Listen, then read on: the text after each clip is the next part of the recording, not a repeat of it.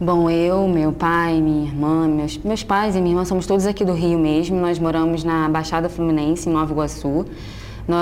Eu moro lá desde quando eu nasci, há 22 anos. Minha mãe e meu pai se casaram aqui e daí eles compraram esse apartamento no centro de Nova Iguaçu e foram morar lá. A partir daí nasceu eu, depois minha irmã. A gente mora aqui há muito tempo.